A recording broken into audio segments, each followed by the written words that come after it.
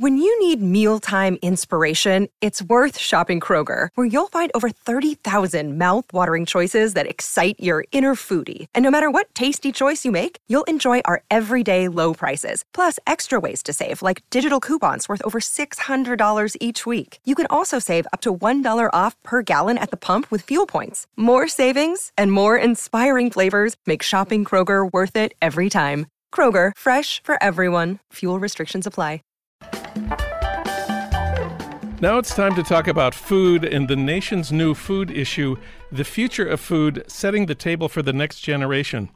For that, we turn to one of the key contributors to that issue, Raj Patel. He's an award-winning writer and activist, and he's also research professor at the LBJ School of Public Affairs at the University of Texas, Austin, and a senior research associate in humanities at Rhodes University in South Africa.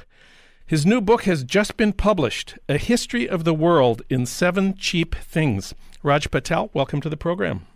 Well, thanks very much, John, for having me. Before we talk about the nation food issue, let's talk about your new book. You open it by saying that our long era of climactic good fortune has come to an end. Please explain. Well, the past few hundred years in particular have been an era of relative climatic stability. And marry that with an economic system that is premised on relying on this fairly stable weather, and you've got the story of modern capitalism. But that fluke is over. We've done a great deal of damage to our natural world, and the consequence of this is that we're moving away from this era of stability into something far more different. And now a lot of people call this, the time that we're moving into the Anthropocene. The time where you'll be able to tell that humans were on Earth because of radioactivity or because of plastic in the sea. By 2050 there'll be more plastic in the sea than fish. And these markers are not so much markers of humans as markers of capitalism. I mean, there's something about being human that causes us to engage in atmospheric nuclear testing. It's very much a product of modern capitalism. And so that's why Jason Moore and I, my co-author, argued that it should be called the Capitalocene.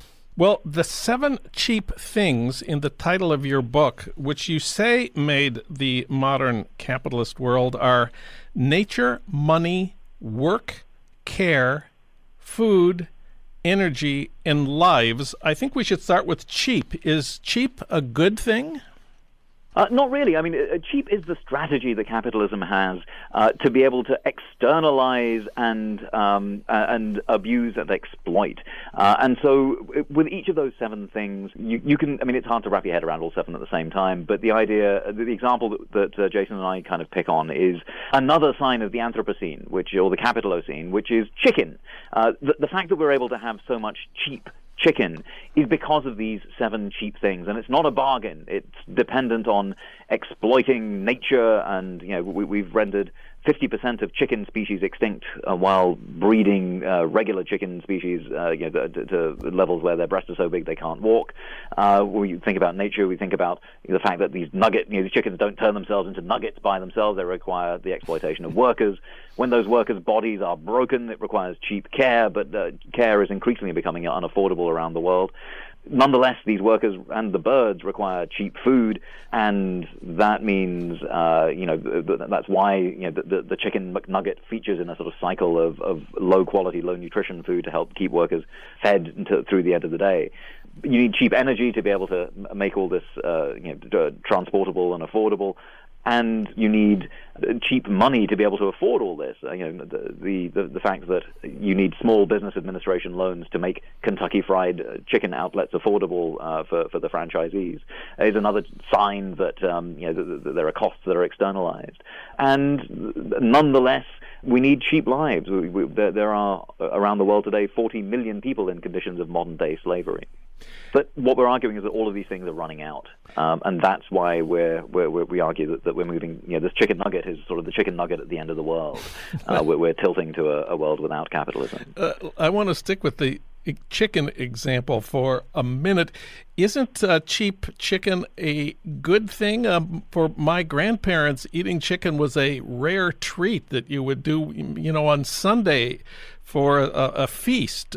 Today, we can have chicken every day, and, people shouldn't be hungry. People shouldn't have to struggle to get enough to eat. You don't seem to think that cheap chicken is a good thing. Well, I fully agree, John, that people shouldn't be hungry. And the trouble is that if you look at the people in the United States who are among the hungriest, these are workers in the food industry. Ugh. The food industry depends on low wages. And so if we care about people not going hungry, we need to raise workers' wages. But the only reason that chicken is cheap is because workers are exploited. So you have to choose one or the other. And I choose workers. I choose everyone being able to eat well. And I don't choose disposably cheap chicken. And chickens don't contribute much to global warming, do they? Especially compared to beef cattle. No, you're right that compared to other things, the main sort of carbon footprint of chicken is usually in the propane that's required to heat up these huge chicken coops. But it's not negligible. And of course, in order for the production line to work and for these birds to be transported to where it is that they're needed, you do need a fossil fuel economy. And the trouble with that is that we're seeing the capital expenditure per barrel of oil going up. In fact, 45% of all American oil exploration last year was only possible because it was underwritten by federal subsidy. So, we do need oil to be able to make this food system work. And even though chicken is comparatively less dependent on it than cattle, that's not saying it's still dependent on a fossil fuel economy. So you call your book A History of the World in 7 Cheap Things. Maybe we should examine more closely the word things. Maybe we need to know more about what things are.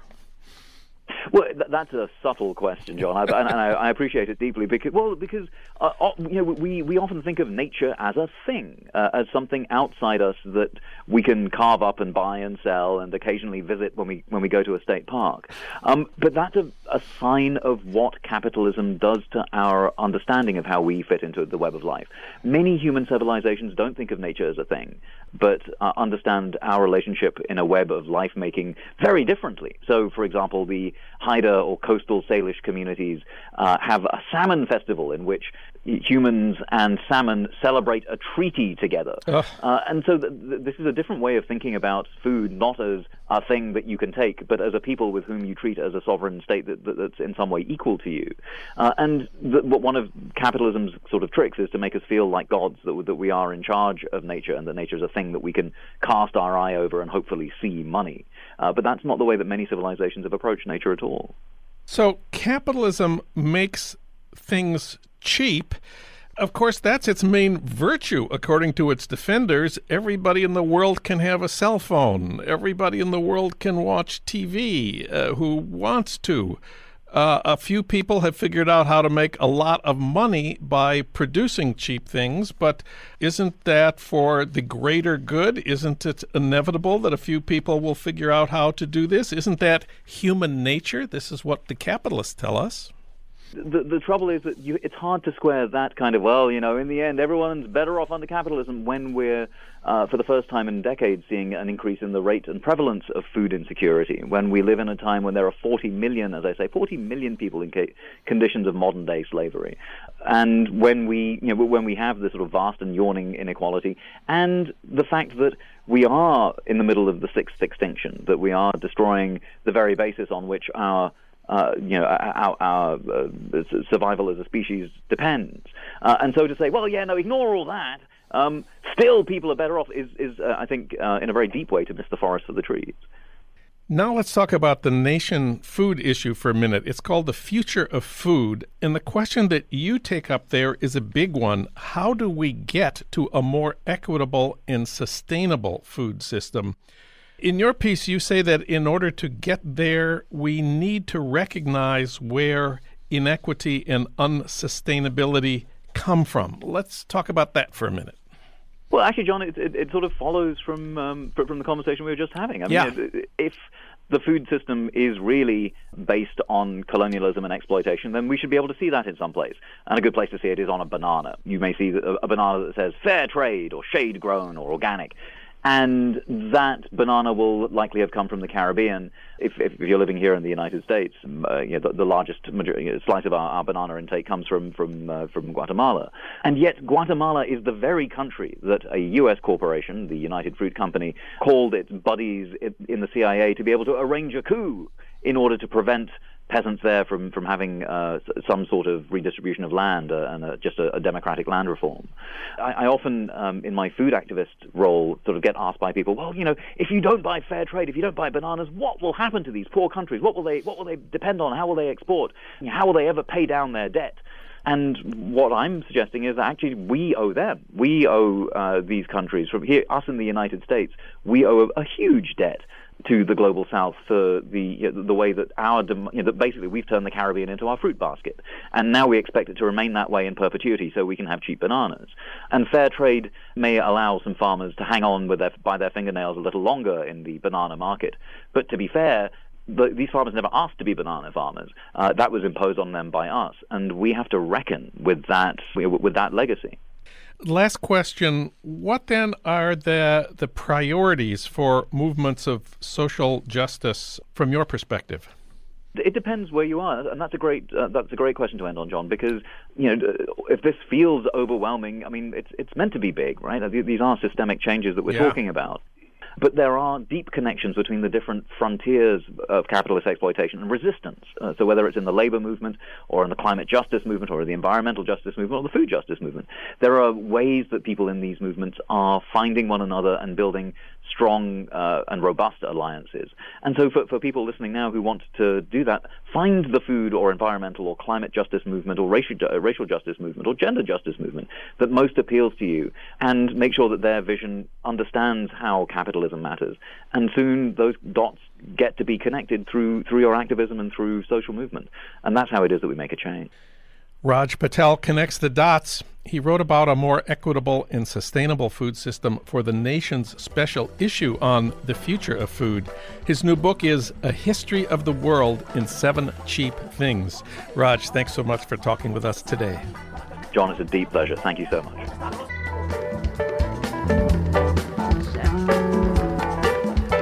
You've been listening to Start Making Sense, the weekly podcast of The Nation magazine.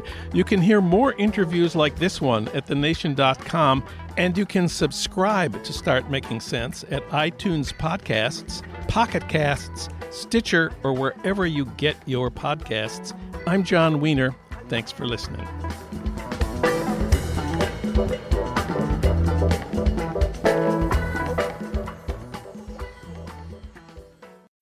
When you need mealtime inspiration, it's worth shopping Kroger, where you'll find over 30,000 mouth-watering choices that excite your inner foodie. And no matter what tasty choice you make, you'll enjoy our everyday low prices, plus extra ways to save, like digital coupons worth over $600 each week. You can also save up to $1 off per gallon at the pump with fuel points. More savings and more inspiring flavors make shopping Kroger worth it every time. Kroger, fresh for everyone. Fuel restrictions apply.